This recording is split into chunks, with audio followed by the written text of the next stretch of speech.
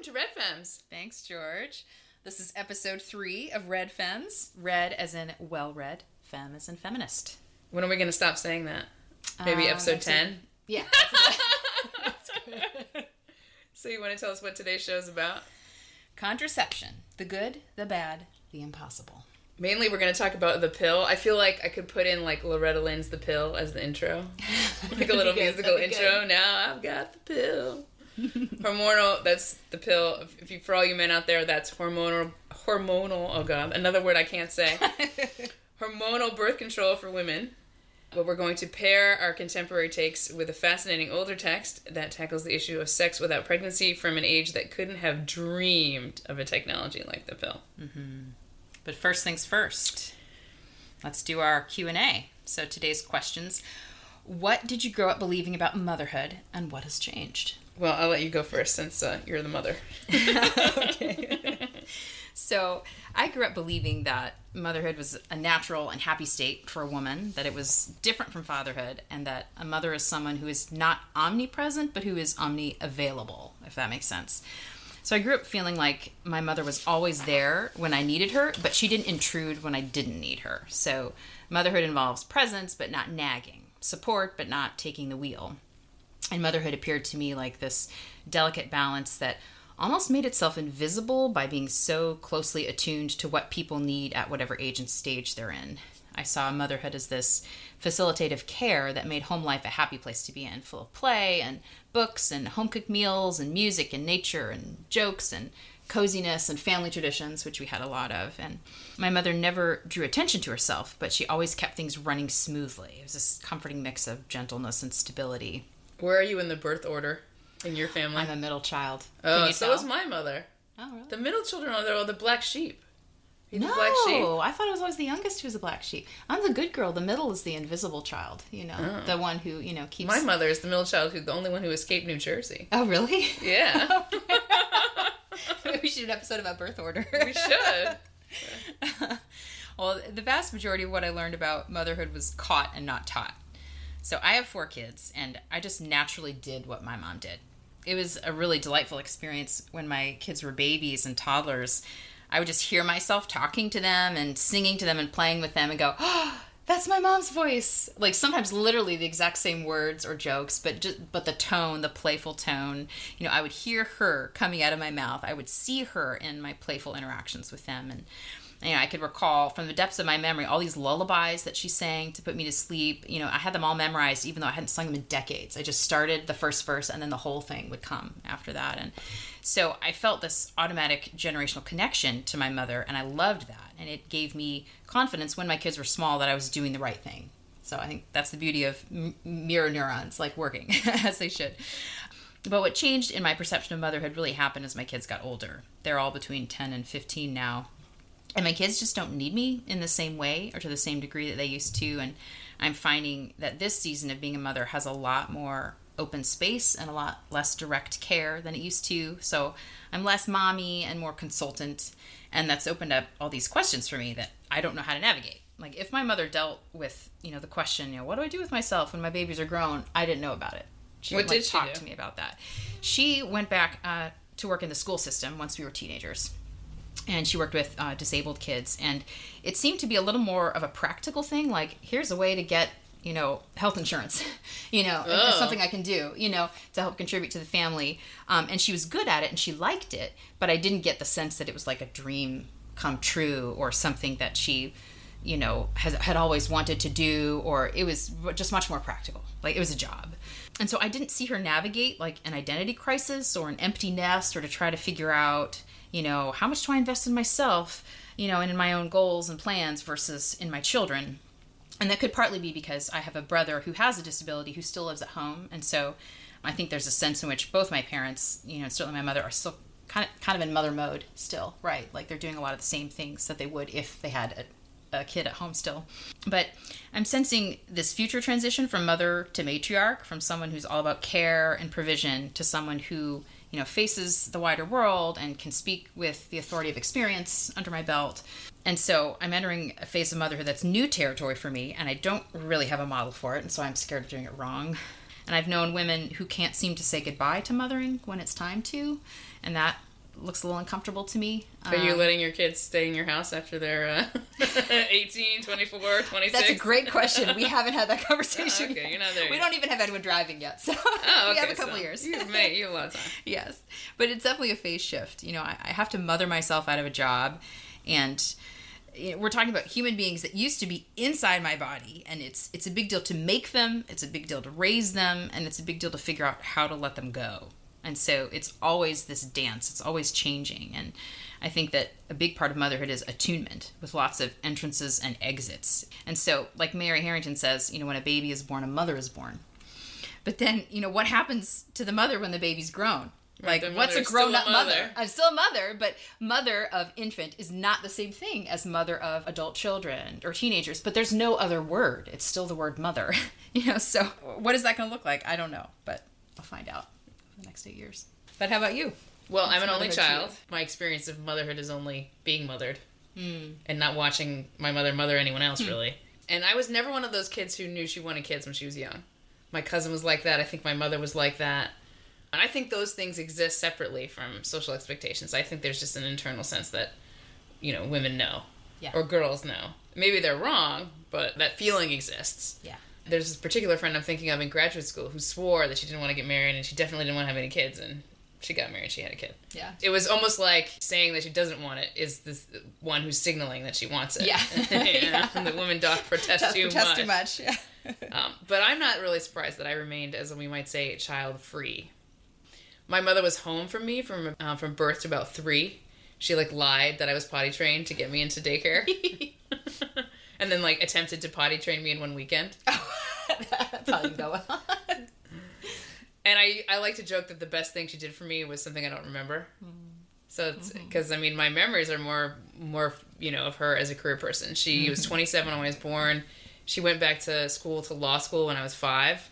And so she's a bit unusual. She's a little bit older. She already had a career. She had a master's in social work and she'd done that.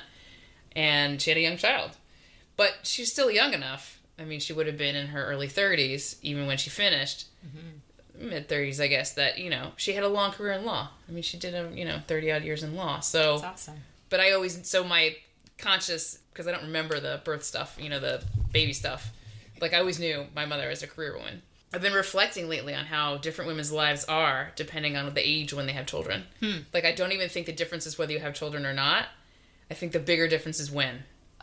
Because you and I are around the same age. I think I might be a few years older. But despite the fact that you have 4 kids, all of them are, as you just explained, past the stage of what I call, oh, that's right, you can't go out, you have kids. Yeah. Yeah, there's a clear line there. There is a clear line there. Which is not to say that, parenting responsibilities end, but they clearly change as your children become more autonomous, more responsible in their own right. So I have friends that are younger than you who are still in that phase of they have to basically negotiate very carefully the time that they're not spending with their children because their children are young. Yeah. They started later. And so it's as if these women aren't even in my age cohort because their lives are the same. So they're close to you in age, but the stage is completely different. Yeah. It's in that world, the world of, formed by their kids and other parents. And these are women who are still in touch with, women that they had their, birth group with or mother's group with or, it's still very fresh. And that is a world unto itself in some ways. It is, I think, a definite divide between, I think there's more of a divide there than there is between women like you and me. I have no children and you have older children. And it's just, there's, I don't know, it sinks more in that availability way. And I'm totally glad that people who wanted kids have been able to exercise the better late than never option. But it makes me very skeptical about this emphasis on career formation before childbearing. I don't think it's a particularly woman-friendly attitude. And I think it's contributed massively to the increase in the number of childless women. And I've watched videos and stuff some of which I've shared with you that hypothesize that a lot of these women end up that way accidentally. Yeah. They wanted to have children, but they waited too long, or they couldn't find or persuade a suitable partner. There are lots of reasons. I think a lot of people think that one of the reasons that family formation is being delayed is economic reasons, and it's harder to buy a house, for example. So it's not as easy as it was. Not that it was easy, but it's less easy than it was for our parents or grandparents. But I still think that we need to combat this notion that a woman who starts a family in her 20s is like permanently opting out of professional like success. She'll never make it back in. She'll get in the first place. Yeah. And I think actually I'm more and more beginning to believe that the opposite is true. I think it's better to do that in your 20s than your 30s. I mean, I did graduate school in my 20s, and I still managed to reformulate a career from nothing in my 30s in a totally different field. I think that the bias that we feel, and that's not to say that certain disciplines don't promote this bias, and academia is one of them. It's a special one. But the general workforce doesn't really, I don't think, care. I often talk about Nancy Pelosi. I think she has 5 kids, or had 5, and she was Catholic. She got married young, had these kids, and she started her career in politics after they were grown. So like teenagers, out of the house. I mean, especially if you think that at that time, a kid would really emancipate at 18, and that was the end. Like, they were living on their own, they were earning their own money. Yeah. She starts her career in her 40s. She's second in line to the presidency at, like, what is she, 80 or whatever, when she was Speaker of the House? Yeah. So, gerontocracy sucks, but her example still proves that, we should stop saying the question is, can you have kids and have a big badass career? We should say, you can, but it matters when you have them. Yeah. Like, when should I have kids so you can also have a big badass career? And I'm more convinced that the answer to that is start young. Yeah. And I'm wondering, why do we assume that someone who's kids in her mid-20s won't have a shot at something awesome when she's 45? Because like I was saying, you and I are positioned potentially similarly in that we're both free. I have no kids, you have 4, growing kids. Yes. Like, you have the kind of availability that a childless woman has, or you have more availability than someone, say, that's right. My age or your age, who's parenting a child under 5. That's right. Or under 10. Absolutely. So, if anything, I think it's an advantage to have teenagers at 40 rather than toddlers, is what I'm trying to say. I think women are being tricked into thinking that they will miss the boat. And when I hear these stories about companies, offering coverage for egg freezing and IVF, as if they are helping women achieve their goals, I'm too skeptical of that. I think they're just trying to get all they can out of younger, cheaper employees. I think it's a ruse. I'm with you on that. So, to turn to the text, where do our readers find out what we're reading? On our Substack, redfems.substack.com, where you're listening to this. Generally, we'll post what we'll be reading for the next time right after we post a podcast episode. Yes, because, you don't have to do it. It's not homework. But probably our conversation will make a lot more sense if you've read what we've read. Yes. Today we're talking about 2 books. The book about the pill, and we're looking at a chapter of Mary Harrington's book, Feminism Against Progress. But first we're going to do the old text. It's called Right Marital Living by Ida C. Craddock. I think it was published, right? When did she... This is like 1890s, I think? Right. When did she commit suicide? 1902? Yeah, right around the turn of the century. Sad. Yeah. Yeah, her sad story is worth reading. So Right Marital Living is like this little pamphlet. It's not very long. It's about sex. We're going to talk about sex. It's got some funny ideas about sex, but that's sort of why I love it. I love it almost more because it's got all these bogus ideas in it. It's very kooky. It's super kooky. And that's almost like one of the great things about reading things that are old. Because in 100 years, people are going to read stuff written today and be like, that is kooky as hell. They're going to think we're kooky. Yes. Everything gets kooky. Wait long enough. It's revelatory, right? Because there's these distance between her priors at that time and our priors. Yeah. And I think that we can see from that the mainstream view of contraception and the legal view has changed a lot. Craddock at the time, birth control was illegal. Not just the devices, but the sort of advice. Right. That's the Comstock you couldn't laws. even send advice about it in the mail to someone. Right. Yeah. Because they fell under obscenity law. Okay, so she writes, she's doing her due diligence here. She says, preventatives to conception are always wrong. And there never yet was a preventive invented, which is certain. Moreover, they are all forbidden by law. Most preventatives are distinctly injurious to one or both parties at the time. Many are said to injure the tissues of the woman later on. If used, they put no check upon passion, and they are, all of them, abominable and degrading. So, I think part of that is Craddock kind of trying to toe the line about the law, but I also think she kind of believes it too. It's part of this bigger notion that was shared by many people at the time, that the purpose of ejaculation should be solely procreative. procreative? I don't know. Procreative. So that means either that sexual intercourse is always an attempt at procreation, or, in Craddock's, what we might call her spiritual utopia, that men and women learn a type of sexual union whereby ejaculation is prevented, but male orgasm is still possible. Warning, this is not medical advice. I don't believe this exists. I seriously doubt that's a thing, but it's still fascinating to engage with this text because this technique epitomizes something about what we're going to talk about later with Harrington, the concept of a check upon passion. Mm-hmm. Right?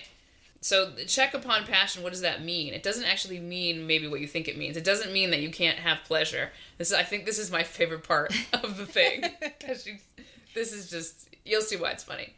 Nature has so made a woman that it takes her from half an hour to an hour after the entrance of the male organ to come to her orgasm. This is nature's indication that the man ought to wait for the woman and not to hasten through the act, as is too frequently the case. A man who gets through in from 3 to 10 minutes after entrance not only misses the most intense form of pleasure, but also fails to satisfy his wife properly. Many a case of lifelong and hopeless invalidism in a wife is traceable to the husband's habit of hasty termination of the sexual act. Ooh. Now that is a high bar, friends. But I really appreciate this level of idealism that she has about sexual satisfaction in marriage. And this is from someone that we have no evidence that she ever actually had sex with a man. We don't know. We're never going to know. Because even if she had, she wouldn't have written it down. That's right. But I don't know how she could have written the things she wrote without... Because some of it's pretty darn accurate. Maybe she talked to a lot of people. Maybe. I don't know. Or maybe she was having all sorts of sex and not telling... And like euphemizing. Right, I don't know. Right? I don't know. It's really important to acknowledge here that it's assumed that in the main, women will not have had sexual relations before marriage, such that pregnancy prevention is understood in the context of marriage. It's more like family planning, we might say, and that this context really held largely true until the early 60s, when the pill became available to unmarried women. And so I think when we talk about contraception today, our context is usually the opposite. Yeah. We're talking mainly about controlling fertility before marriage, because our priors now that it's acceptable and normal, maybe even desirable, for women to have sex before marriage. And this is where I think Craddock almost accidentally has some insight into the contemporary situation. Mm-hmm. She's really conscious of this idea, which has acquired this almost backward connotation in the sex-saturated, sex-positive mainstream culture, that sex is better when there is some check on the passions. Mm. Because she's only talking about married sex, from our framework, there's not going to be any illegitimate children. But it's much more detailed than that, her prescriptions for proper procreation. And she also has this theory about the significance of good sex to good relationships. And this is the last quote I'm going to read from her. She says this when she's addressing the would-be critics of sharing this advice, this pamphlet. Another objection which is sometimes raised to the spread of this knowledge is that if young unmarried people get to know the possibility of controlling the fecundating power, seductions, promiscuity, and illicit unions of all sorts will increase. In reply, I would say that I find that the average libertine is unwilling to try this method as he considers it too high for his purpose. In fact, a man who practices this method and who teaches it to the woman as he is apt to do in order to increase his own pleasure will not be a libertine, for the habit of aspiring to union with God or with whatever else he recognizes as the ultimate force of the universe during the sexual act, and of encouraging the woman to do so likewise, has the curious psychological effect of tending to make him too loyal to that one woman to want to break with her. For this method, while it always satisfies, never satiates a man, and it renders the relation a perpetual honeymoon. That's pretty sex positive. Yeah. I mean, right? Very much. In its parameters. Yeah. So we can poo-poo the viability of ejaculation-free male orgasm all we want. Not a recommendation, people. But we wouldn't be good feminists if we weren't ready to take seriously, because we actually have data on this, the idea that women have better sex with long-term partners. Yes. And here's another thing. Craddock takes it almost for granted that the responsibility for appropriately checked sexual relations falls on men. Mm-hmm. She might be an idealist, or indeed a fantasist, to believe that men can be motivated by this vision of religious or spiritual sex, but our culture seems to have gone to the other extreme and simply given up on men in this regard. Oh, yeah. Porn is ubiquitous, sex is considered separable from a romantic relationship, And pregnancy is solely a women's problem, whether that's solved by the pill or abortion, or even, we might say, single motherhood. Mm-hmm. Men don't have babies. Right. Except when they order them from surrogates, but that's another... That's another episode. That's another episode. We will have to do an episode on that. So if Craddock were around today, she would see our culture as promoting sexual libertinism. Yeah. And she would say that that's hurting people. And it's probably letting men off the hook, right? Mm-hmm. So I think what's valuable is about her perspective today is she's not saying that sex shouldn't be frequent and pleasurable. So we can't dismiss her by throwing her in the sexual Puritan camp. Yeah. She's making an argument, granted one that seems esoteric and misguided to us because it's factually wrong, but she's making an argument about how sex can be managed for the greater satisfaction of all parties. And I dare say that despite the context of sexual liberation that surrounds the pill, we're not having an honest conversation about sexual satisfaction anymore in our culture. Mm-hmm. Our current conversation seems to assume that once the risks are gone, there are only benefits. And I think that's becoming clear that's not true, right? Mm-hmm. The things we're reading in this episode basically are like saying that, right? Yes. So as the traditional liberal healer, I gotta, shout out, I've got nothing against birth control. I think it's wonderful that women have options to enjoy sex with a reliable assurance that they will not get pregnant. But the pill isn't without trade-offs. That's what Sarah Hill says, is her book's about that. And its widespread adoption has absolutely altered the sexual landscape. Yes. And that goes for both men and women. And that's what Harrington is trying to talk about. So we can laugh at her, at Craddock's ideas, but we should pause to consider that she's grappling with notions, mainly the desire to have sex without procreation, that humans have always grappled with and will always grapple with. She has such skepticism towards technology, and that's kind of cool, right? Because when we read her now, when we're inclined to sort of just by default believe that the answer is more better technology, she comes off as sort of based, right? Yeah. It's like, even if we don't believe her specific solution, I think we're in a place now where we can appreciate the spirit of this technological skepticism. Or at least we can be more honest about the trade-offs that we're dealing with here. Absolutely. Yeah, I'm so glad you chose this text and introduced me to Craddock. I'd never heard of her. Yeah, no, she's kind of lost to history. Yeah. I mean, reading her is such a great exercise in discernment because there are these deep moral truths and wise marital advice in her work mixed up with this quack science like sexual magnetism and male orgasm without spilling seed, and also like in some of her other spiritualist works, sex is mixed up with these occult practices and probably fantasies, like her supposed marriage to this spirit named Soph, who taught her everything she knew about sex during his nightly visitations. So she's got like these sex diaries with his ghost husband that are really weird. Right, but that was so of that time. That's right. I mean, it really was like, that spiritualism. Like after the Civil War, people were wanting to like get in touch with their dead ancestors, and so like, it was all the rage. Right, it was all the rage at the time, and also just the way that natural science was changing the way people thought about religion. So that had kind of a insertion point into it. Mm-hmm. So it's very, I mean, it's great to talk about like questioning your priors, like to get into that mindset and be like, what did she think was normal and obvious, and and versus what we think. Right. It's really fascinating. So I just think it's great to spend time with a thinker like her. It's really fruitful because it primes us to expect that we can also have some really great ideas and be totally wrong on other things at the same time. Just like she was, and not know it. And that's just humbling to remember. So my first quote from Craddock is a short one. In the marital relation, there are two physiological functions, the love function and the parental function. These two functions are not always exercised conjointly. She wishes. That's right. That's what she says. So she starts off with this description of the dual purposes of sex, or the marital relation. So obviously sex and marriage are intertwined for her. No. We're going to give her that one. Mm-hmm. And interestingly, neither of them is pleasure per se. Of course, sex involves pleasure, but the purpose, the function, is love and parenthood. And she maintains that these are separable, that it's possible, even frequently desirable, for spouses to come together for the sake of love at a time when they should not have a child, especially for the woman's sake. And in emphasizing sex for the purpose of loving connection and even spiritual ecstasy, while at the same time denouncing all forms of contraception, she places the entire burden of preventing pregnancy on men's sexual self-control by not ejaculating. And she elevates the significance of the wife's pleasure and very explicitly teaches men how to be good to their wives, how to take time and how to treat them right. It just fascinates me that Craddock was hounded and imprisoned at various points in her life for mailing, quote-unquote, obscene literature to married couples. And yet today, her most basic advice on what I would call sexual courtesy, or how can men avoid being selfish jerks in the bedroom, is chapter 1 in any Christian book on sex and marriage. And I've read plenty. I know. That is just, probably a serious misunderstanding between the religious and the non-religious. Like, Craddock's position on sensitivity to wives' bodies and needs is now totally assumed by both Catholics and Protestants as morally upright. Like, that's how it should be. I'm not saying that they got it from her. I mean, most people don't know anything about her. But on these points, they certainly agree. I mean, so talk about priors. Like, what is obvious to us now was obscene to many people in the late 1800s.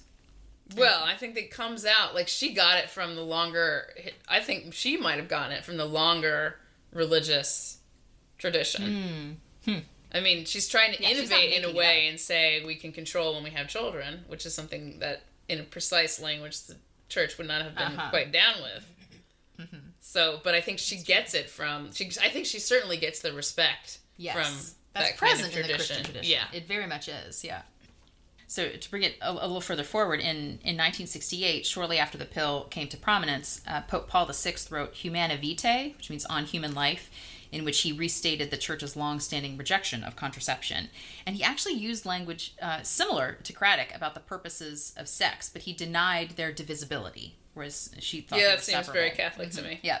Like, he spoke of the inseparable connection willed by God and which man may not break on his own initiative between the two significances of the conjugal act, the unitive significance and the procreative significance, which is just like Craddock's love function and parenthood function, right? She wants to insert a little, like, loophole, right? Yeah. The Pope goes on to say that couples can, quote, take into account the natural rhythms imminent in the generative functions and make use of marriage during infertile times only, and in this way regulate births without offending Christian moral principles. In other words, he's saying you can have sex during the luteal phase of a woman's cycle when it's impossible to get pregnant, and that's not considered to be birth control by the church. Like, they would object to that being called birth control, which is interesting. Yeah, that sounds like another loophole. It's like, is that a loophole? I mean, it's not a loophole, but it's not. It's complicated because I see. Oh God, I don't even know. Go on. And similar to Craddock, the church's approach here puts the burden of spacing and preventing births primarily on the husband's ability to exercise self-mastery and consideration of his wife's needs, but it's also on the wife too, since it means foregoing sex when she's likely to feel the sexiest, which is when she's ovulating, which is something Craddock talks about. Like, yeah, definitely. She's like, women like it most at this certain time, and she talks all about that. But as G.K. Chesterton put it, the normal and real birth control is called self-control. Yeah, and that's definitely been the church's perspective.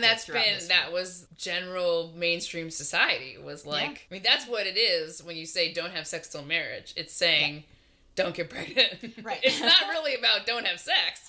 It's about if you assume that sex is very likely to lead to pregnancy because there is no way to sort of thread that needle or whatever. Separate the two. So that's it. It's a point of commonality and a key takeaway from my read of Craddock that despite her quack science and her occultist spiritualism, she expects men and women to be capable of mastering their passions subsumed under a spiritual purpose and to do so out of love for one another. No devices required, no pills required. She has this attitude of, with some practice, you can do this. Now, will her particular technique work? No. Do not try this at home. Do not try this at home. Or try it, but use birth control. But does her general approach of self-mastery have merit? I think it does. I definitely agree. Yeah. But both Craddock and the Catholic approaches assume marriage, or at least a high level of commitment and care from an involved male. This approach won't fly in hookup culture, whereas obviously the pill fits right in. So. Right. All right, quote number 2. For a wife to submit to genital union with her husband when she does not desire it is to degrade herself so that she has no call to draw her garments aside from the harlot in the street. Indeed, the wife who allows her body to be used as a convenience for her husband has degraded herself below even the harlot. For the harlot leases her body for 10 minutes, or for 2 hours, or for a night, and she is free to refuse embraces which displease her. But the wife leases her body for a lifetime, and she mistakenly imagines that she dare not refuse any embrace of her husband's, however repulsive to her finer sensibilities. And so, year by year, she coarsens and degrades the holy estate of matrimony. And that quote really struck me because while in other sections she comes out very strongly against male obliviousness and cruelty, here she's calling women to stick up for themselves, to find their no, to draw boundaries, and to feel proud of those boundaries rather than feel guilty. And that's huge. I mean, this is consent. She's saying that there needs to be consent for sex within marriage. And that would have not even been a legal concept. No, that wasn't a thing. And so she's saying that the fact of being married itself is not a sign of continuous tacit consent. And that it's better for both the wife and the husband if she can decline at will and if he has to put in some effort to gain her enthusiastic participation, which she, in some of her work, she's trying to teach him how to do that. Here's how to make her want it, Mm-hmm. So she doesn't have to say no because you're such a jerk. Well, believe it or not, this is still a problem today in some conservative Christian circles where there's this strong emphasis on what's called male headship, which I think used to be much more common and was probably one of the priors that Craddock's readers held. Well, and certainly the law would have been on that side. Yes, for sure. There was no concept of marital rape. Right. And it's this idea that the husband is the head of the house and the head of his wife, and that if he wants to have sex, she has to give it to him because her body belongs to him. Now, technically, people who hold this position today will say that this goes both ways, and that he belongs to her too, and that she is allowed to have her conjugal rights, just as much as he gets to have his. But the supposed parity there, it obscures the average statistical differences between the intensity of sexual desire in men versus that in women. Not to mention the strength differences. That's right, and absolutely. And so on a functional level, what is meant by the passages that will be referred to in Scripture about this, what's meant to be, I think, a message of mutuality. Don't withhold sex from one another without a good reason. Be considerate of your spouse, I think is the point. It can sadly be perverted into a license for men to have it whenever they want it. And I've heard plenty of women in Christian circles today say that they struggle with guilt over saying, not tonight.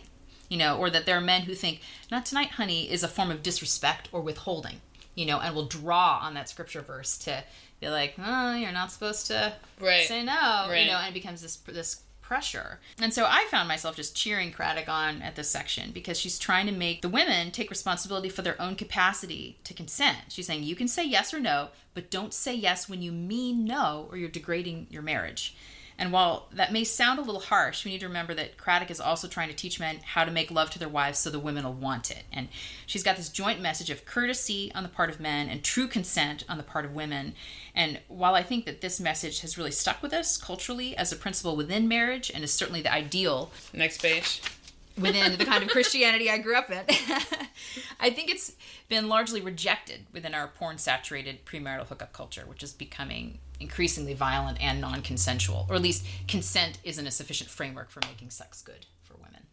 All right, quote 3. It is sometimes objected that it is unwise to spread among married people the knowledge which is set forth in the foregoing pages, as they would straightway cease to beget children, and so the human race would die out. This objection shows how little the differences in the mental attitude of men and women toward the marriage relation are understood. The average woman longs with all the intensity of her nature to have a child or children by the man whom she loves at some time in her life, but it is for her to choose the fitting time. A woman who is made pregnant against her will naturally resents the outrage. And I think Craddock is right again that if people learn a technique of sexual self-mastery and are taught how to be genuinely loving to one another in bed, that's not going to make them stop having kids. I don't think. I mean, most women do want to have children with the man they love, assuming that he treats them right. And while it's not universal or mandatory, I think it's certainly natural to want to have children. And growing in self-control out of love for another, growing in virtue, won't remove this natural desire for children. And this shows that whatever it is that Craddock is proposing, it's not the same thing as, say, the pill or other contraceptives. Because the data shows that when women's bodies are viewed as being default infertile, then the birth rate does indeed go down for a variety of reasons, which we'll get to in the work of Hill and Harrington. So it isn't the cultivating of what Craddock calls the love function that ruins the parenthood function. I think it's the elevation of sterile pleasure, of low-cost, low-commitment sex. That's what ruins the parenthood function and lowers the birth rate. So, and speaking from a more conservative perspective here, I think there's a real difference between a committed married couple using contraception to space out or limit children according to their means, which can be very good for women, and which was Dr. Hill's experience, and then people using contraception before or outside of marriage in the pursuit of sterile pleasure. That use of contraception ends up being bad for women in the long run because of the way it undermines what I've called sexual courtesy on the part of men. All right, the pill creates a milieu in which unmarried men can be cads while avoiding the stigma for it, and in which unmarried women say yes to sex not out of a desire for intimacy, but to avoid being perceived as rude or a prude. And that's a bad deal for women. And so I think the nature of what contraception is, of what it's doing, changes based on its context. Delaying or spacing children in a marriage is not the same action or intention as promiscuity without consequences. So when talking about contraception, whether it's good for women or not, we have to specify the context. I think it's one of those situations where in any given encounter, you could argue that contraception is useful, but in the sort of broad range of what that means when you have, at scale, women always taking away that risk of pregnancy or the interest in pregnancy. At scale, it changes something. Yes. Which is interesting because this is often phrased in terms of like an individual rights thing. And at that level, I'm like totally comfortable with that.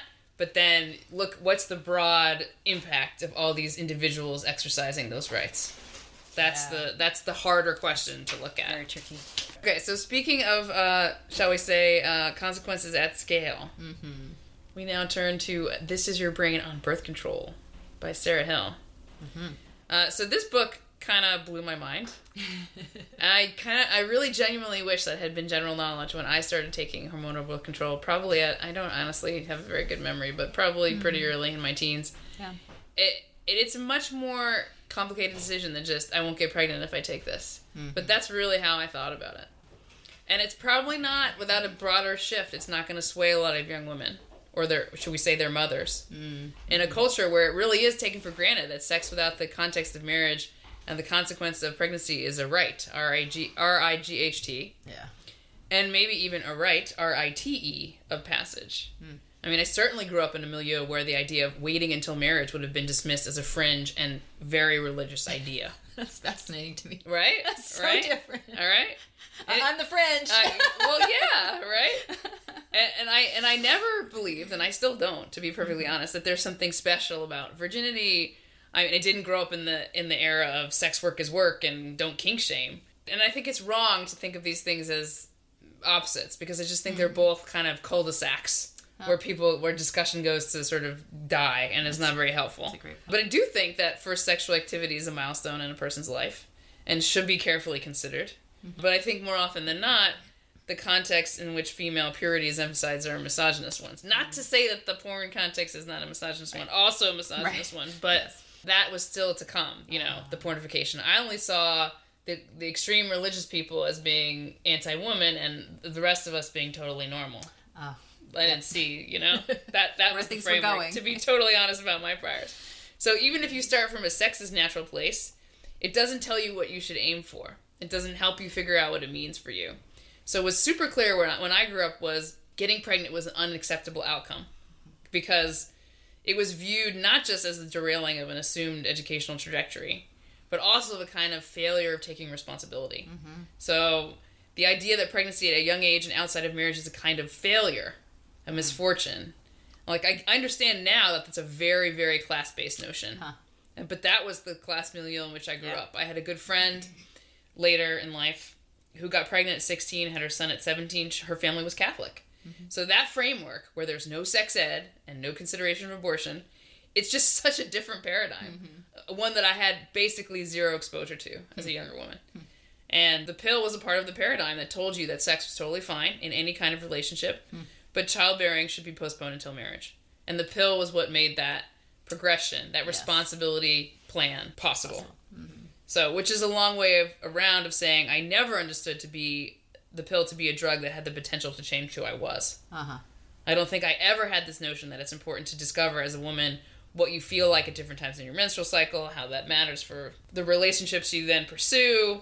I mean, it would really take some effort of imagination to picture a world in which that knowledge was viewed as important enough to create a social environment where women would forgo potentially procreative sexual activity because they were still figuring out who they were as fertile women. Having sex, finding someone you want to have sex with who also wants to have sex with you, is a major part of what our culture considers a sign of adjustment, of success. At least in the milieu I'm talking about. So normal people have sex would be like the one way that we can characterize my upbringing, right? And what teenager doesn't want to be normal? You can't tell a teenager, when you're my age, you'll have a much better perspective on the role of sex in relationships in life, and then expect that girl to nod her head and opt out of the pill because she suddenly sees the wisdom of getting to know herself, to use Hill's term, as a natural cycling woman. Like, can you imagine the song? You make me feel like a natural cycling woman, right? I mean, that's crazy. I mean, that's great. I mean, yes, do I want that world? Maybe, but do I think that world is really gettable? Not without considerable shifts. Yeah. So, and we discussed this when we were prepping this episode. Hill definitely seems to share that bias that I grew up with, namely that pregnancy is a potential disaster for a woman's higher education and career. We're just both in that sort of like, you know, this is the way that this is the trajectory that life goes for young women. Okay, so to turn to a few more specific points. So drawing in Harrington here, because I think Hill's statement about what the pill changes for women is super relevant. Harrington says that the pill was the first transhumanist technology because it didn't cure a disease, it didn't restore a lost function, it changed the natural function to a desired function. It changed the default state of female fertility post-menarche from on to off. Yeah, that's huge. And you can't do that without changing everything. And for Hill, when she talks about everything, she talks about, you know, the body and the brain. She says, the brain and the rest of the body are too flush with hormone receptors for the pill not to change women. And it's not just the areas of the brain and body that are directly responsible for orchestrating your cycles and coordinating pregnancy. We're talking about areas of the brain that are responsible for things like emotional processing, social interactions, attention, learning, memory, facial recognition, self-control, eating behavior, and language processing. And so basically what she's saying, to use a really graduate school term here, is the pill becomes an agent of self-fashioning. I like it because it describes this idea that we're aware that we can change ourselves, and that's usually viewed as a good thing, right? So it captures that awareness, which is important. And she uses this language that's really revelatory in that way. She discusses, when she's discussing the sexiness boost that some research links to being off the pill, Hill says, this information is worth knowing when it comes to the pill. You can use it to help make you into the version of yourself that you most want to be. So that's like super interesting language, because I had never, ever, ever, and I've used a lot of hormonal birth control to stay child-free. Let's just get that clear. I had never, ever considered the pill from this perspective, or just hormonal manipulation in general. I maybe that's because this research didn't exist, or because maybe it did and nobody talked about it. But I also think that this language reflects a bit of a sea change in our attitudes about what we might call broadly medicalized identity. Yeah. Right? She uses this language because it's in the zeitgeist. You know, mainly, of course, as a part of the movement to not just destigmatize, but also normalize cross-sex identification. Yes. Biology is real, but Hill wants to, or maybe needs to, make nice. So she frames it as, shall we say, more delimiting than limiting. So there's this brief section. I don't know if you rolled your eyes at this, but there's this brief section at the end of the introduction entitled "For Those of You Who Don't Color Inside the Lines," and this is what part of what that section says. Most of the research I discuss in this book is focused exclusively on the experiences of heterosexual cisgender women, because they are typically the people who go on the birth control pill. Although some lesbian women, as well as transgendered women and men, go on the pill for reasons other than pregnancy prevention, research hasn't quite caught up with this yet. If you are a reader who doesn't happen to fall into the very narrow category of humans that researchers typically study when it comes to the pill, this doesn't mean your experiences don't matter. They do.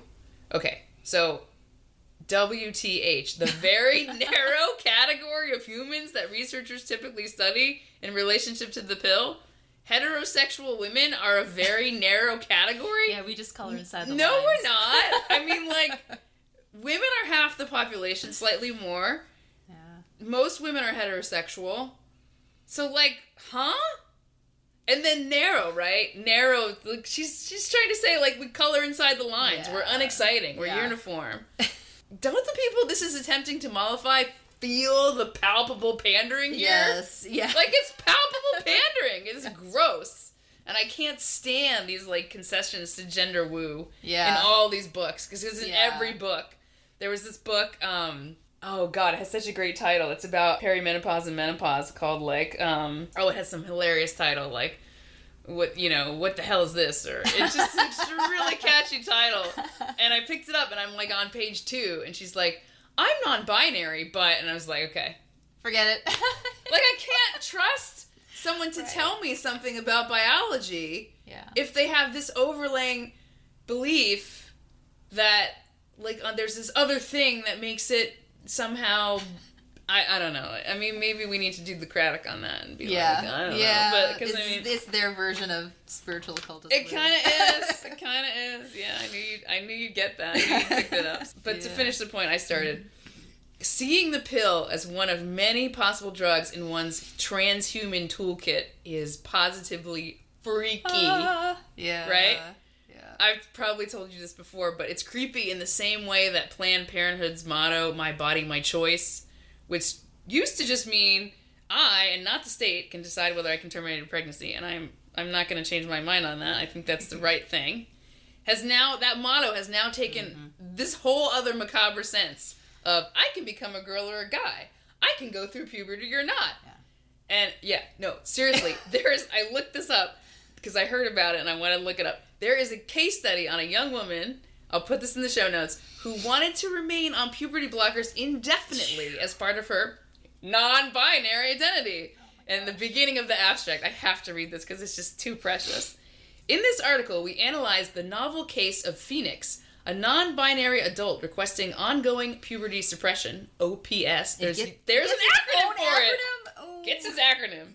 To permanently prevent the development of secondary sex characteristics as a way of affirming their gender identity. We argue that the aim of OPS is consistent with the proper goals of medicine to promote well-being, and therefore could ethically be offered to non-binary adults in principle. Are these people serious? Oh my gosh. Like, does never going through puberty and being on drugs with known serious side effects really fall under the proper goals of medicine to promote well-being? That is not medicine. I think we are utterly losing the plot here about the proper role of medicine. And the madness, people are starting to wake up to this. This madness impacts women disproportionately. Be it bearing the trade-offs of hormonal birth control or falling under the craze of, this craze to identify out of womanhood and be medically harmed and irreversibly damaged. You have to hope that when this scandal is finally recognized for what it is, and did you know it's the cover story on The Economist? No, I haven't seen that. Like, The Economist, as you probably know, is published in the UK, and literally the cover is on how America is doing this wrong, because a lot of European countries are turning back from childhood transition, but America's just like, it's dividing into the red and the blue. It's become the new abortion debate, really. Yeah. Maybe when this scandal is recognized for what it is, there will also be an opportunity for some soul-searching about the much broader use of artificial hormones in young women. The pill. Yes. Right? So I'm never going to be in favor of outlawing abortion or contraception, but I think we could reframe, nonetheless, the way we think about the issue of default female non-fertility. And we could offer young women, and young men for that matter, a broader set of options other than wait until marriage on the one hand and the pill solves everything on the other. Yeah. We need to talk more about intimacy and less about identity. Yeah, I'd say. I totally agree with you on that. Yeah, I think... more on intimacy, less on identity, more about like what's good for relationships and less about me, myself, and I through tech. And I agree with you that framing the question as abstinence versus the magic pill is a false choice. I think you can teach premarital abstinence in smaller subcultures, like in a family or in a religious community, and it can stick. It can work. I got married as a virgin, and many of my Christian friends did too. But for the broader culture, I think that asking the question, what do women really want, is going to land you in a position like Louise Perry in her book, The Case Against the Sexual Revolution, where she has a chapter titled Loveless Sex is Not Empowering. Yeah. And there's this broader shift towards women only having sex when there's love and respect present. Like, if we can shift to that, then the conversation about contraception can become a lot more nuanced and honest. And maybe the conversation about what sex means can become more honest, because I don't know where I read this, but traditionally in, say, like the way back land of the 19th century, you could spend the night with your prospective beau, but the rule was you just didn't take your clothes off. Oh So it's like, yeah, it wasn't about like bundling, like they would bundle them up in sacks. Yes, and so like no sex is happening, but I don't know, maybe they're like, kissing or third base. Cuddling. I mean, right? Like, I mean, it wasn't so much driven by this notion of ignorance or purity, or it wasn't as if people just didn't think young people were horny. Like, that wasn't the context. It was, you could be as horny as you want as long as you know where the boundary is. Right. Just draw the line somewhere. Yeah. Draw the line before you're gonna get the woman pregnant, specifically. That's somewhere. Well, that's definitely, like, I mean, I went to a Christian college, and that was always the conversation, was like, how far are you allowed to go with your boyfriend or girlfriend? Right. Like, and, you know, and people would, you know, go to the professor's office and ask the teacher, like, how far am I allowed to go? You know, and so, yeah, I mean, but it was this awareness of, like, there is a boundary line, and we don't want to break it, and yet, but it was always, like, pushing, how about this? Can I go this far? Can I go that? You know? And maybe it's going to be different for different people. Yeah, so this is your brain on birth control. I liked the book. I learned a lot from it.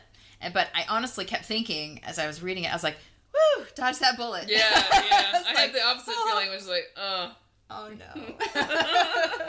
Too late for me. Oh, no. Because the setting that I grew up in did not encourage the use of the pill because it was seen as a potential abortifacient. So you mean, like, even for people who are not having sex? Like, if you were just, like, say, hypothetical. Sure. Like, if someone was using it, was not having sex, but was using it to, like, say, regulate, you know, severe PMS. No, that wouldn't have been a problem. Okay. That wouldn't have been a problem. No, it was only the idea. If it was kind of used as medicine, that's totally different than if you're using it to avoid pregnancy.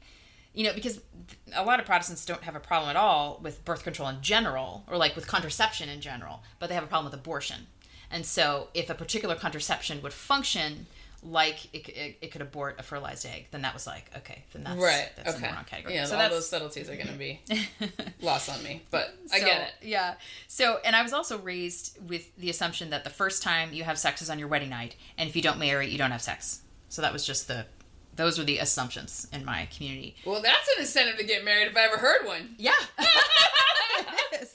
Yeah, and typically I think Christians I knew so many, you know, Christian kids who got married, like, in college, which is what I did, or, like, right out of college, graduate, next day's your wedding. And this is part of the reason. Getting married young was connected with, because we're not having sex, but we really want to have sex. And so it motivated getting married younger and starting families younger because you were horny. Yeah, abstaining and horny, yes. So I never seriously considered the pill, even though, you know, contraception in general, it was permitted and expected in evangelical circles if you were getting married. And so that is a way that Protestants and Catholics are quite different. Catholics would see it as wrong in general, and in my evangelical circles, it definitely had this feeling, and maybe the class thing too, of what you said, of like, well, if you're going to be responsible, then you have to be using contraception. That's clearly where my sort of atheist adjacent culture comes from. It comes from Protestantism. I have no doubt in my mind, because Protestantism is the majority religion in the country. Yeah. You know, it comes from that. Okay. That's where, so, like, y'all are Protestants who've lost the faith, basically, but the same mood. I have an excuse, because I'm Jewish, but, like, it's that same, that liberal milieu is that Protestant milieu. That's a great point. It absolutely is that. Okay, yeah. My evangelical Protestant friends won't like hearing that. No, but it's true. That's true. Okay. Because I don't think of Protestantism in that way as evangelical. Okay. Like, I think of it as, like, just the mainline, default liberal. Used to be the liberal background. Now that's totally different since the 60s. Okay. But pre-60s, that was something that Protestant culture and non-Protestant cultures, I think, shared as a sort of background baseline. This class-based, responsibility parroting kind of ethos. Totally. Definitely. Okay. Yeah. And it makes, and that's why you get this sort of sense, like, some Protestants, right, looking sort of like askance at Catholic families with their 10 kids. Oh, yeah. Oh, totally. Like, that's a real prejudice. Oh, it is. That's very much so. Like, and that's where that comes from. Too much flesh over there. Too much body. Whether it's Eucharist or babies. It's just too many bodies over there. Exactly. For sure. There you go. That's interesting. So, but even so, I always assumed that surprise pregnancies were not that uncommon. You know, even if folks took preventative measures. What do you mean by surprise? Well, in the sense of, like, you know, I know so many people who are on using one form of contraception or another and get pregnant anyway. Oh, yeah. Like, I have a friend on the pill who had her last child on the really? Like, yeah. I mean, like... She's like, I guess we're having another kid. Yeah, right. And that was also part of my assumption, too, was that you could try to prevent, but if you're having sex, it's going to have, it's always a possibility. Yeah. And so I never had this idea that contraception would be this like sure thing that you could rely on. I always was like, it's always like, well, it can happen. Right. And in the context of a marriage, that's acceptable, I would say. Right. It's an acceptable risk. Yeah. And so from my conservative Christian background, which was against abortion, there was this attitude that children are a gift from God. And if you get surprised with one, then that's just something you have to adapt to. You just roll with it. That's what love does. You make room to, welcome the stranger, whether he or she, shows up cold and dirty on your doorstep or warm and tiny in your womb. Hospitality to the stranger. That's the frame in which pregnancy is viewed. And so that's the background that I brought to reading Hill's book. So the quote I'm going to give from her. Women's fertility is a cruel and uncaring force. It generally peaks in our early 20s, when most of us still don't have a clue what we're doing and feel like we have no business bringing life into the world, and falls off a cliff right around the time when we finally have our shit together at 35. And this can be a tricky thing to have to navigate in a world where the age of first marriage keeps getting pushed back. For the first time in history, there are now more women in their 30s having babies than there are women in their 20s or younger having babies. This is remarkable and worth pausing to think about. Although the trend of delaying motherhood until educational and career goals have been met has been hugely instrumental in women's success in the workplace, this has been less than amazing for women's fertility. When women delay childbearing, it comes at the risk of not being able to conceive once they're ready for children, and there's little doubt that the pill, by changing the age at which women are marrying and having children, has played a key role in the increasing need for the use of reproductive technology in people's quest to become parents. As it goes with the pill, so it goes with IVF. So I have 2 points that I want to make from her words here. First, when we use technology to tinker with our evolved biology and sexuality, using contraception to delay parenthood past our prime, we introduce the market into this primordial, fundamental human relationship of the family. And if we bring the market into pregnancy prevention, of course we'll end up bringing the market into pregnancy creation, through IVF, sperm donation, egg donation, surrogacy. And when we split procreation in half to get sex without babies when we're young for the sake of pleasure, we inevitably split procreation in half when we're old, and we end up paying to make babies without the fun of sex that should make them. And so the market gets its hands into all these little fragments of what used to be a husband and a wife making love and procreating their own child from that love. The fact that what Harrington calls transhumanist technology begets more technology shouldn't surprise us. And perhaps you're a person who feels totally fine about the pill and other contraceptives, but has concerns about, say, the exploitation of women through surrogacy or egg donation, or concerns about the scandal of hundreds of children being created from the sperm of one donor, leading to potentially incestuous relationships by accident because people who live in the same area may actually be half siblings and they don't know it. Then you need to recognize that the intentional infertility of contraceptive youthfulness is actually creating the quote-unquote need for questionable technologies that fix the unintentional infertility of people in their 30s and 40s. That this first tech is creating the problems, that the second tech is trying to fix. And so if you don't like the second, it's like, well, you also got to question the thing that's creating that space. So like Hill says, as it goes with the pill, so it goes with IVF. And I would add with all the other techno-sex substitutes for making babies. I also want to call attention to one of Hill's priors in that quote. She says that fertility generally peaks in our early 20s when most of us still don't have a clue what we're doing and feel like we have no business bringing life into the world, and then falls off a cliff right around the time when we finally have our shit together at 35.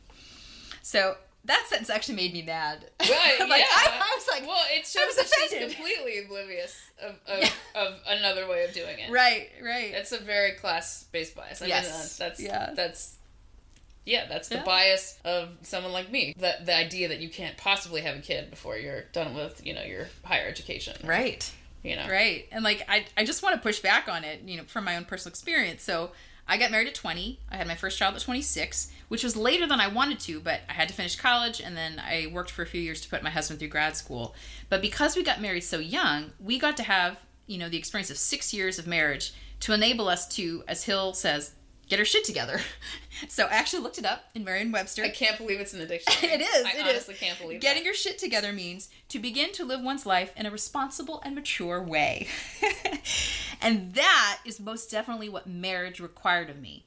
It facilitated my maturation and my capacity to be responsible, selfless, trustworthy, and loving. Now, I don't know what Hill thinks is the process by which a person, gets their shit together, but apparently she doesn't think marriage is part of that process. I'm going to guess that might be because she might frame marriage in either big romance or self-expressive terms, which we talked about in episode 1. I mean, I entered into marriage under the assumption of a lifelong covenant of solidarity with no escape hatch. And that kind of commitment has, it's just jumping right into the deep end. Like, it has the potential to mature you very quickly, and I think it can make you capable of parenthood. I wanted to read a little bit from one of my favorite online writers, Mark Barnes of New Polity, and he writes the following about marriage. I think it's a great description of the way that one can indeed get their shit together and thus be capable of welcoming a child into the world long before the age of 35 when fertility wanes. And he writes, "Marriage leaps for virtue like a man leaping for a moving train. It takes two people with their sin, vice, and striving for perfection and binds them together, saying, 'You have up to this point sinned, and the world has gone on unperturbed, lied, and no one has been reduced to tears, amassed 1,000 occasions of wrath, pride, and petty selfishness, and no one suffered for it. Now you will marry. Now all your hardness of heart will knock up against the heart of another. Now that tone, the one you do not even realize you take, will ring in the ears of another. Now the demonic horns you grow in secret will poke and prod the one with whom you share bed and bathroom. You are married. You stand revealed, naked, utterly seen through after a few weeks' honeymoon. Your vices now intimately related to a flesh that feels them and a soul that suffers them. Every callus that crusts over your conscience has become so much roughness rubbing against another. Who will protest the fact? Marriage makes virtue possible by making it necessary. The married man is not virtuous because he would like to be, but because he has freely chosen a situation in which the lack of virtue means hell, instant hell. Marriage is a deliberate entering into a state of existence whose continued life depends on continued love. As such, it is a sort of suicide pact. Let us, you and I, enter into such and such a contract by which the happiness of each becomes utterly dependent on a gift that neither can assure will, in fact, keep coming. That is, love. Let us increase the likelihood of mutual destruction by an infinite degree. Let us make sin, which once meant nothing, mean hurt, and mean it right away. It is all well and good to preach the virtuous life, but preach the married life, and the necessity of the virtuous life will become as clear as a slap in the face." And I just think that's dead on right. It's beautiful, too. It is beautiful. It lines up exactly with my experience of marriage. You can't get away with anything when you're married. It all your sins become harms to other people. And I think being in that situation is a perfect preparation for parenthood. So, all right, enough about getting your shit together. Next quote. "Being protected from pregnancy and having a fulfilling sex life should not be mutually exclusive." I can't wait to hear you react to that one. So this is one of Hill's assertions that isn't scientific. It's not backed up by evidence or any of the many research studies she shares in the book. And she shares a lot, and the book is super scientific, which is great. But this statement, this is axiomatic for her. It's an assumption that I think probably most modern Americans share. But it's one of those, I want to have my cake and eat it too, aspirations that doesn't match up very nicely with biology or with reality. Well, it's one of those things that men enjoy a priori. I think that's part of what's behind it. But go on.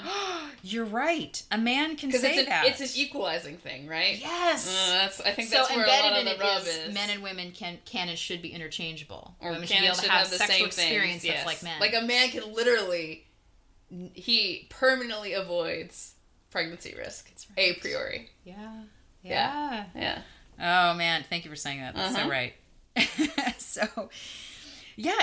So Hill's saying that you should be able to have all the fulfilling sex you want without fear of pregnancy. In other words, the universe should allow you to have sex without consequences. And I just want to say, says who?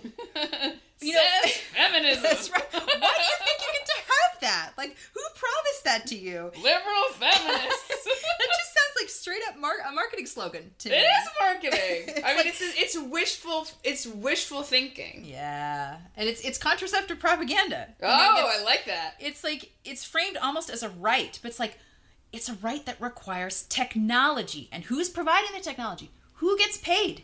Who benefits from that? Exactly. Right? Like much of Hill's book.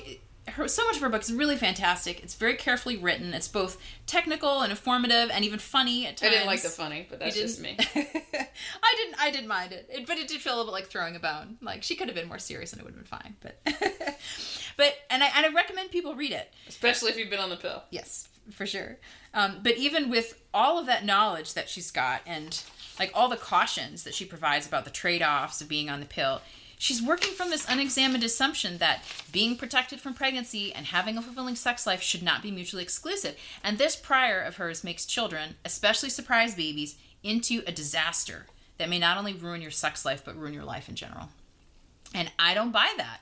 I think that life is full of surprises, and very little of life is actually under our control. And so approaching sex as if it were either a right or something that we could manage through technology is so hubristic. I think sex and procreation are very powerful and fundamentally mysterious, and they both require an attitude of humility on our part. And I think most cultures up until now viewed sex and procreation as something sacred that required taboos and stigmas and special rituals and protections. And I'm not saying that we have to go back to all of that, but some sense of the sacred is called for here. And I think that technology and market forces are at root opposed to the sacred. Yeah, the sacred cannot be monetized. No. Yeah, and so the more we try to control sex and procreation through market-driven technology, rather than, say, by developing proper self-control and reverence, the more we desacralize sex and harm a key aspect of our humanness. So the conversation about contraception should not just be solely about side effects and science, although that's important.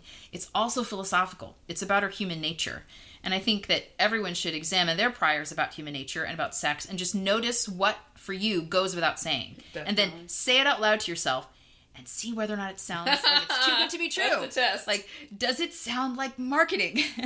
Because you may be unconsciously believing a slogan, from somewhere, who knows where, that actually hurts you and that lines someone else's pocket. And it's worth knowing if you have some of those things tucked away. So for sure. That was super interesting. It really is one of those things that it's a given of liberal feminism. It's seen as a logical extension, right? If a woman can do any job a man can do, and a man never gets pregnant, that means there's this sort of and maybe it's a kind of sophistry. I think at rock bottom it is, but if we have this idea that women have been made unequal to men because of their procreative capacities, well then the key to liberation is to make it impossible for a woman to get pregnant without willing it. Obviously, if you do not have sex, you cannot get pregnant. Sorry, Virgin Mary. But leaving her aside, it's the exception that proves the rule, yes. I might say. Or should we say the conception that proves the rule? Nice. Oh, okay. We understand preconditions, but the actual conditions of how procreation relates to sex is beyond our control. And technology is giving us these sort of false signals about that, because you can make embryos and whatever outside the womb, but inside the context of a female body, it's the body's autonomous systems that determine whether or not pregnancy will occur. That's right. And I think that is just such a head trip. That is against this notion of a total autonomy, which is central to this idea of equality of men and women. Absolutely. It's tough because you want these things to be true. You want to think, we can have this, we can negotiate around these obstacles, but on some level you're always going to come up against the sort of, hard stop. Yeah. There's so many women who get pregnant when they don't want to, and there's so many women who want to get pregnant and can't. Well, that's the other thing of this thing that you were talking about, natural procreation, is there's a problem that the market is going to always be tempted to intervene in a place where you see people making children without any interference from any scientific aids whatsoever, and people who cannot enjoy that same luck or fortune or whatever, they're going to be sad. Yeah. And it's really hard to have a society that says, just be sad, Yeah. But this is they're not equal forces, right? Because the market is going to be like, I can help you. And that goes for anything. That goes for not just things with serious ramifications like fertility. It's like, if you have dry skin, put moisturizer on it. No one's going to be like, you shall not have moisturizer because your skin was not naturally lubricated, right? Right. So we have solutions for things. Right, exactly. Which cost So something. It's really hard to not get into that solutioning space. Right. Where you say, we're just helping infertile couples. And, in the beginning, right? It was just, I've written about this, but it was just, being against, when there's IVF, it's like, we're just helping already married heterosexual people have babies that they would have had they're trying to have, right? And, so. Yeah. It's a messy space. It is a messy space. Shall we say. All right, so to move on to Mary Harrington's chapter that was, I think it's been shortened. Yeah, so we're going to quote from an article by Mary Harrington. It's taken from a chapter in her book. I've listened to the whole audiobook, Feminism Against Progress, and it is so whip smart. She's so fun. It's very I insightful. can listen to her read the phone book. Yeah. She's just got that, like... Yeah, she has this great British accent. She doesn't pull any punches. I highly recommend everyone get her book when it comes out. But this article, Make Sex Wild Again, she's making what looks to me like a natural law case for reconnecting sex and procreation in practice and in the social imaginary. And while she ends up in a place that many religious conservatives would recognize as their position, she's not getting there by means of religious tradition or scripture or anything like that. Her own experiences brought her to this position. And that is really interesting. Oh, yeah. I find that really fascinating. All right, so first quote. We must heal our polluted, erotic ecologies by rewilding sex. In the field of conservation, rewilding refers to practices such as reintroducing apex predators or reducing intervention in a landscape, such that complex ecologies are able to reemerge and find equilibrium again. In one famous example, reintroducing wolves to Yellowstone National Park in the United States resulted via a complex chain of interspecies interactions in a river changing course. Applying a similar mindset to our sexual ecologies means a similar willingness to make space for dangerous elements of the natural order. Specifically, we need to recognize that risk-free heterosexual sex can only be had at the cost of reproduction, and eliminating that biological purpose takes much of the dark, dangerous, and profoundly intimate joy out of sex. This is so good. I just love Harrington's concept of rewilding sex by rejecting the pill, and I think it maps onto what I was saying earlier about being skeptical of our controlling technologies and of the need for an attitude towards sex that recognizes its sacredness. Because I think there's a really deep connection between the idea of the sacred and the dangerous, or the sacred and the wild, the sacred and risk. You know, both convey a sense that whatever you're dealing with is bigger than you, it's beyond you, and it requires a humility and a carefulness of approach. You can't just get your hands all the way around this thing and like own it and control it and manage it and take it to bits, and sell parts of it. Rather, you are a small part of this greater whole that has some kind of claim on you. You're a part of an ecology. You're a biological creature in nature, and you don't always get to call the shots. You are your body, like Hill says, and your body has a nature, and therefore your sexual relationships also have a nature, and this involves danger, risk, surprise, joy, and usually babies. Well, yeah, I mean, we wouldn't be here. If that didn't function, we wouldn't exist. I mean, it's necessary. That's right, yeah. And Harrington points out that a lot of the joy and the intimacy in sex is actually related to this potential for generating new life, that eroticism is connected to adventure, to an act of having high stakes. And so maybe the way to make sex less cheap, to make sex matter again, is to reintroduce the potential for children, the potential for surprise. And because, as I quoted from Harrington earlier, when a baby is born, a mother is born. So to have sex that is at least open to life to some degree is simultaneously being open to becoming a new person yourself, to being reborn as a new version of yourself in a relationship with a brand new human that you helped to create. And that's risky, that's dangerous, it's sacred, and it's scary.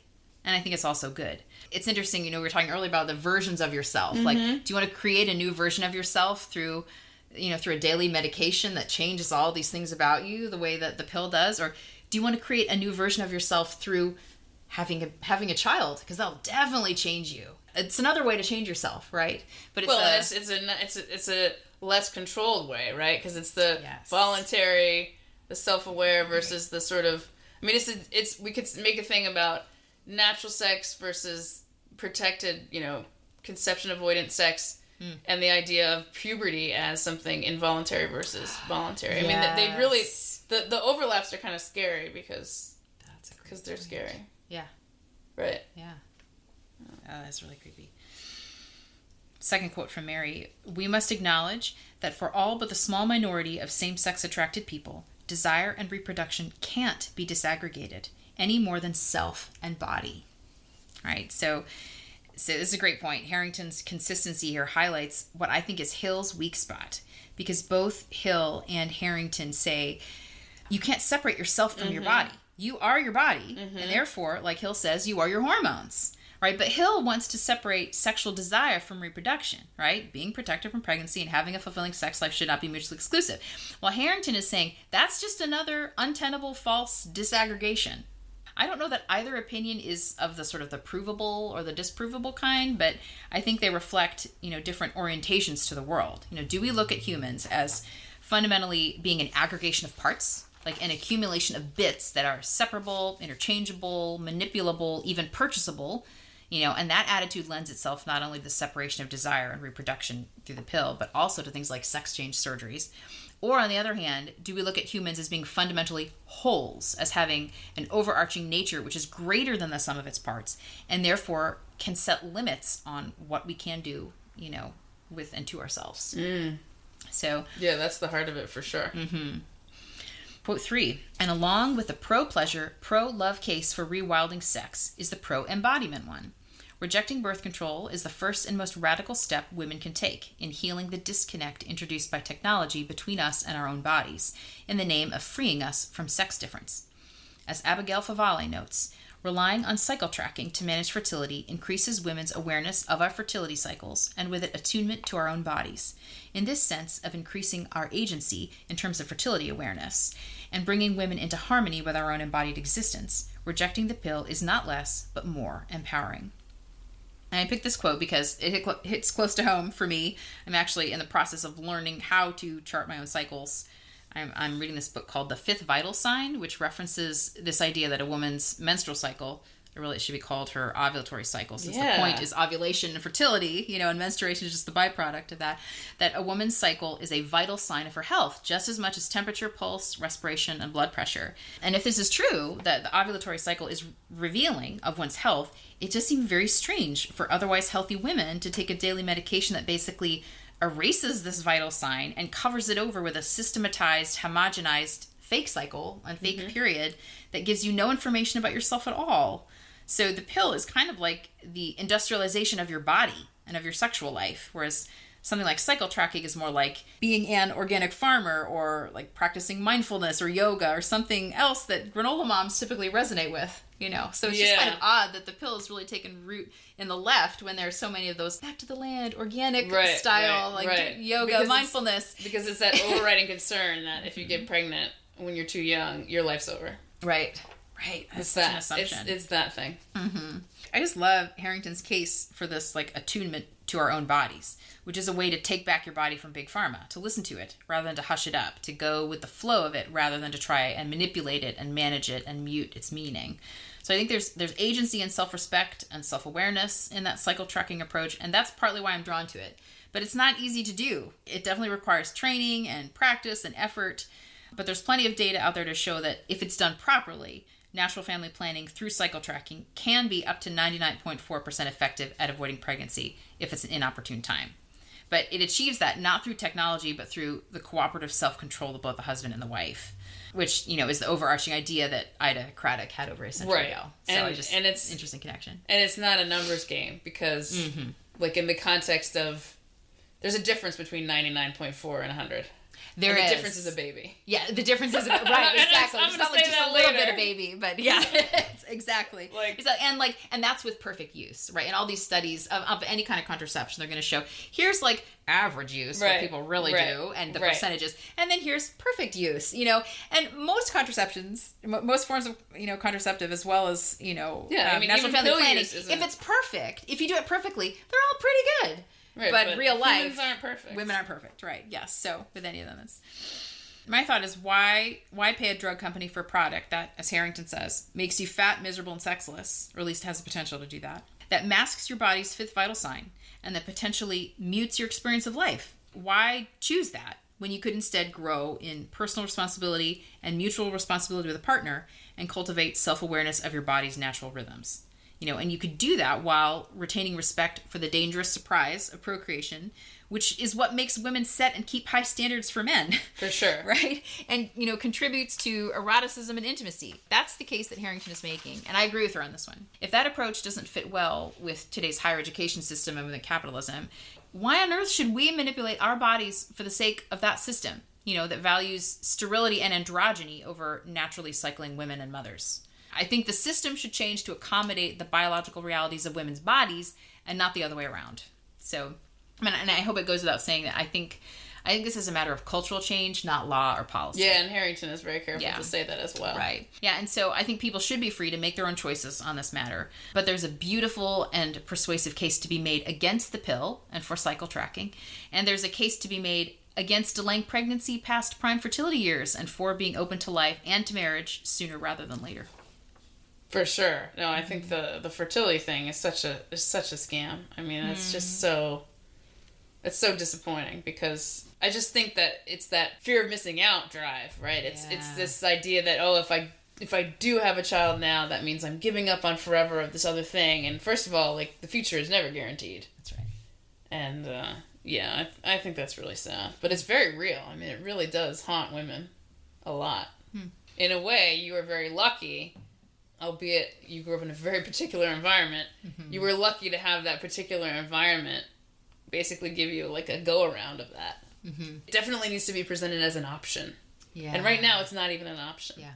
And so I love that Harrington is engaging in this provocation, right? Of saying there should be options, right? Yes. She's this really interesting kind of person because she was like this typical, you know, what we call like cusp of the internet liberal, did all this experimental living and thought she could save the world and get rich at the same time. This sort of very New Labor, I think the party had, that there was a moment there. And, you know, so she has this really liberal style of reasoning her way towards what most people, as we said, would call a conservative position. But of course, it's not a conservative position because Harrington is not saying ban birth control. Right. She's not even saying don't have premarital sex. She's saying, women, you have options, but, like, are these options serving you? And how some women are finding that the answer is that they're not being served, right? Yeah. So here's a quote. In the view of internet historian Catherine D., changing attitudes to the pill stand in for wider concerns about the sexual revolution. Many young women from across the political spectrum, she argues, internalize the contemporary liberated approach to sex, but have, as D puts it, come to feel they were duped.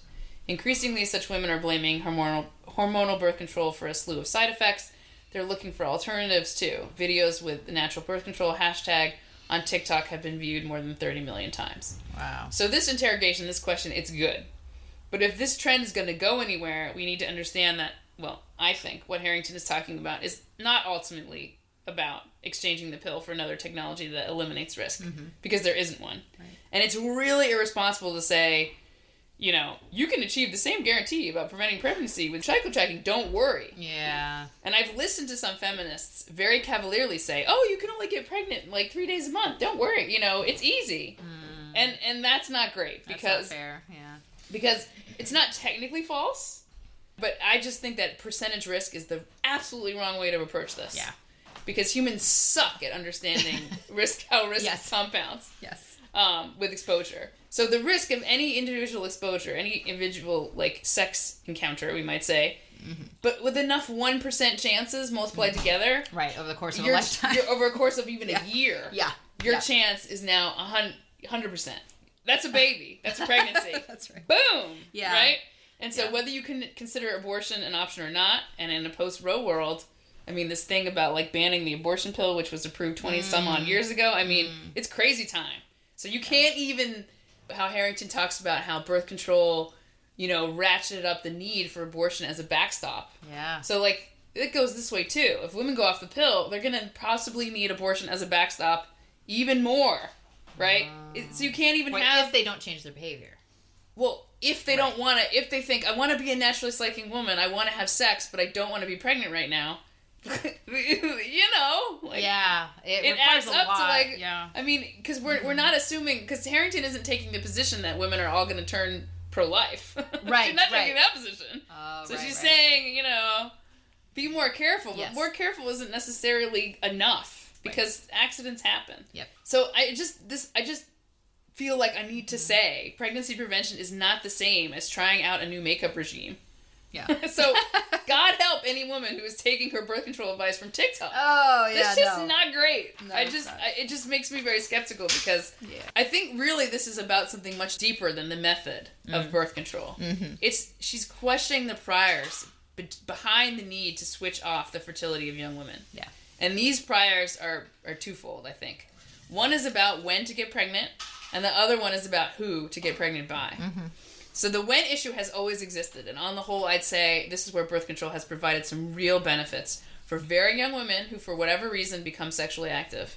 And so I'm personally never going to advocate for abstinence education over birth control provision if the latter allows girls to, say, graduate high school without having a child. Yeah. Like, there's this county in Texas where they do abstinence only, and they have, like, the highest rate in the nation of not just teen pregnancy, but, like, teenagers having their second child while they're still teenagers. Oh, no. It's like... Oh, that's terrible. Yeah, right? I mean, this is, like, there's just no contest there for me. I don't have your religious priors about sex and abortion, but I do have the priors of my class upbringing.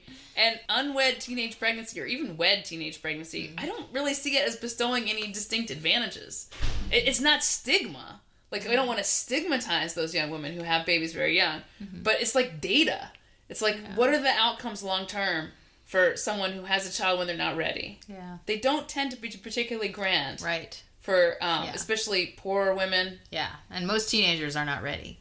I don't think you have to wait till you're 35. No, I think there's got to be but something also between 16 is not good either. 50, yeah, exactly. There's so many years between 15 That's and 35. That's right. And I don't know, 22 to 27? Yes. Is that decent? Exactly. Right. So it's not about stigma. Right. But anyway, I don't think... I needed to get that out of the way as a caveat, because I just don't think it's like a panacea to take all the women off birth control. But I don't think that's Harrington's audience. Harrington's audience is not poor Hispanic Catholics in Texas who are given no sex education. Her audience is women in college and beyond who spend their 20s, their peak fertility, orienting their mental lives around career and their sex lives around pleasure without pregnancy risk. Yeah. So Harrington isn't saying that planning parenthood or sexual pleasure are not good aims in themselves. She's for both of those. But she's asking women to connect the dots on whether risk-free sex is actually conducive to those goals, right? Either is it conducive to well-timed parenthood, is it conducive to good sex? And she's saying it's not good for either, right? For in de-risking sex, this technology has made it ubiquitous, and in the process, stripped desire of anticipation, excitement, and mystery, emptied it of eroticism. In its place, we're offered an increasingly coarse, commodified, and grotesque landscape of all-you-can-eat lust. Ugh. And young women are starting to realize that they are at a significant disadvantage when it comes to the way that lust is manipulated in our culture. It's like literally deployed, right? It's like lust as a service, right? Porn is the rule now, not the exception. And the violence and degradation of the porn that any kid, boy or girl, can see on their phones now determines the backdrop against which any and all intimacy will be experienced. So I have what we might characterize as liberal attitudes about sex. I came of age in, I guess we would say, like, the 90s. So I shudder to imagine what it would be like to be young in this day and age. And there has always been a very big gap between younger and older women, right? They hate us because they will become us, as Kelly J. Keane says. But that gap is now even bigger because of the increase in explicit sexuality in mainstream culture. Liberal women are simply told that casual sex is pleasurable, and that it is part of their political priors to be pro-sex. It's a control issue, right? The same people who don't... This is the read from that side of the camp, right? The same people who want to outlaw abortion don't want you having casual sex. And I agree that the state has no business deciding what reproductive behaviors are moral. But I think... Because I think that's illiberal in the extreme. Yeah. But I think that's also why Harrington's argument is so interesting. Because she's not saying that premarital casual sex is immoral. She's simply saying that it's at cross purposes for what many of the women engaging in it actually ultimately want. And that they're engaging in it because they've been sold a bill of goods that is the righteous stance. Yeah. We've politicized these sexual priors. Yeah. You have to be pro-sex or else you're an evil conservative who doesn't believe in reproductive rights. Right. That's fascinating. And that's bad news, right? And so Harrington says, we reactionary feminists must reject the totalitarian sexual industrial complex. We can reclaim our sexual cycles, our capacity for eroticism, our attunement to our own bodies, and our right to refuse exploitative, loveless, and degrading approaches. And in refusing this degraded parody of our most intimate embodied experiences, we can open ourselves to better ones. So that's great. This is an admirable vision to the extent that it doesn't revert to purity-based obsessions of women, but it also pushes back against this mindless, sex-positive, no downsides feminism. Right.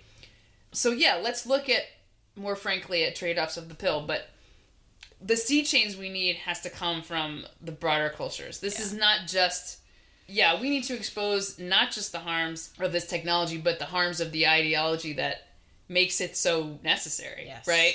Yeah. So this is a good story to illustrate that. Mm-hmm. You might remember in Loudoun County, there was this scandal about a year or so ago about a young man, a student, who had sex with another student, age 14, in the female restroom of the school. And she reported him for rape because she had not consented, which is, that's all fine as it goes. Mm-hmm. But this crime got all wrapped up in the trans debate because the young man was like some version of gender fluid and he wore a skirt or whatever.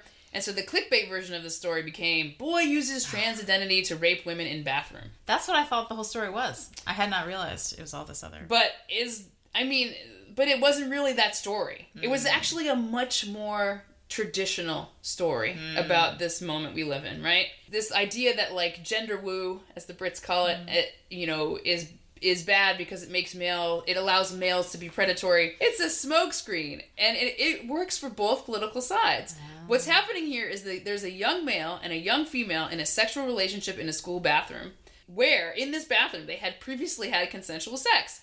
And that's the missing story. In what frigging world is sex in a school restroom appropriate or desirable behavior? Yeah. Where is the pleasure there? So the right sees gender woo-based predation, and the left sees the letter of the law, she didn't consent, lock him away. Mm-hmm. Right? And no one seems to be able to muster the middle-of-the-road critique, which is like, why don't we want better sex for young people? Yeah. Like bundling. Like, couldn't we just have a sleepover where they just leave their clothes on? And they're just all happy and cuddly. Like parentally supervised sleepovers. Isn't that better? Yes. I mean, consent is the bottom floor here. Where is the outrage about the fact that sex in a school bathroom with a boy who clearly doesn't respect you? Where's the outrage that that's not the sexual liberation women fought for? Right. That's not sexually liberating. Why is it taken for granted that sex in the bathroom is totally fine as long as the girl says yes? The first couple times, they were fucking awesome. But the third time when he just doesn't take no for an answer, crime. Mm-hmm. I mean, and the reason there's no outrage about it is because our culture is now saturated with these fictions, and porn is just one of them. Have you ever watched, like, Euphoria or Industry? Or, like, there's all these, like, modern streaming shows that, like, glorify this kind of, what I would call, I think we can only honestly call them anti-intimate sex. Ugh. And this is advertised as the apotheosis of sex, of self-actualization, of freedom, of you doing you. Oh, God. Right? Yeah. So choking, right? Something I consider abuse. I cannot see that in a, like, it's not pro-sex. That's just violence. Yeah. It's not just standard in porn. It's standard in intimate relationships of young people. I say in that article, right, where they actually have these women, this is from I'll put in the show notes, women describe that young men just choke them in bed during sex as a matter of course. They don't even ask. No. They assume that porn is like, this is what a woman is, this is what a man is, do this. They take it as like instructional. Yeah. I want to say it's something like 40% of, there's a research study that showed, I can't remember what college, but they asked the college students, like 40% of them said that they've been non-consensually, not without asking, choked during sexual encounters. Right. And women often don't say no because they're worried about being considered a prude. That's crazy. Right? This is prudish. I don't want to pass out from being choked. My gosh. It just makes no sense. No. But in the culture of those priors, where there literally is, you can do no wrong. There is no bottom to this race to the bottom. There's no point too low. Yeah. No limits. It's just consent. Just freedom.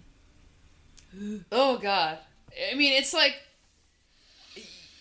I can't even put there's like hardly any words to describe what a kind of disconnect being liberal about sex, which I consider myself liberal about sex.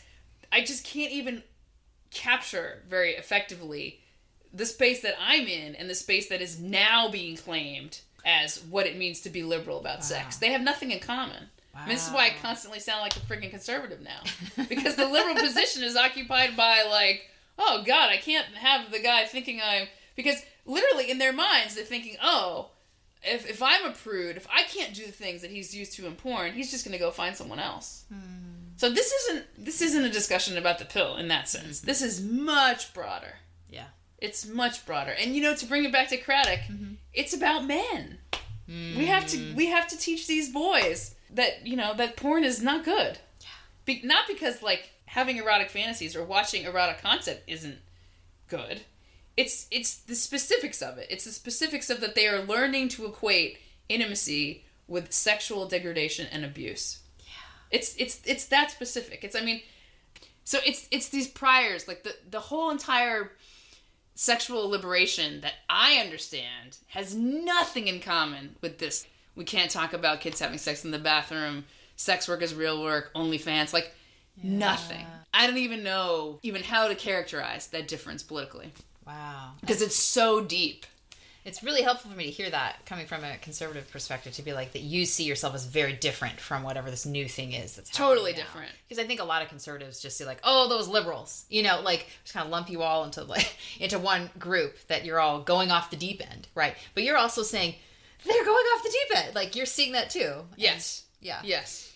No, it's unrecognizable. I do not recognize that kind of sexual culture. And, you know, if you think, and the difference between, like, me and my parents is that my parents don't even know this stuff is happening.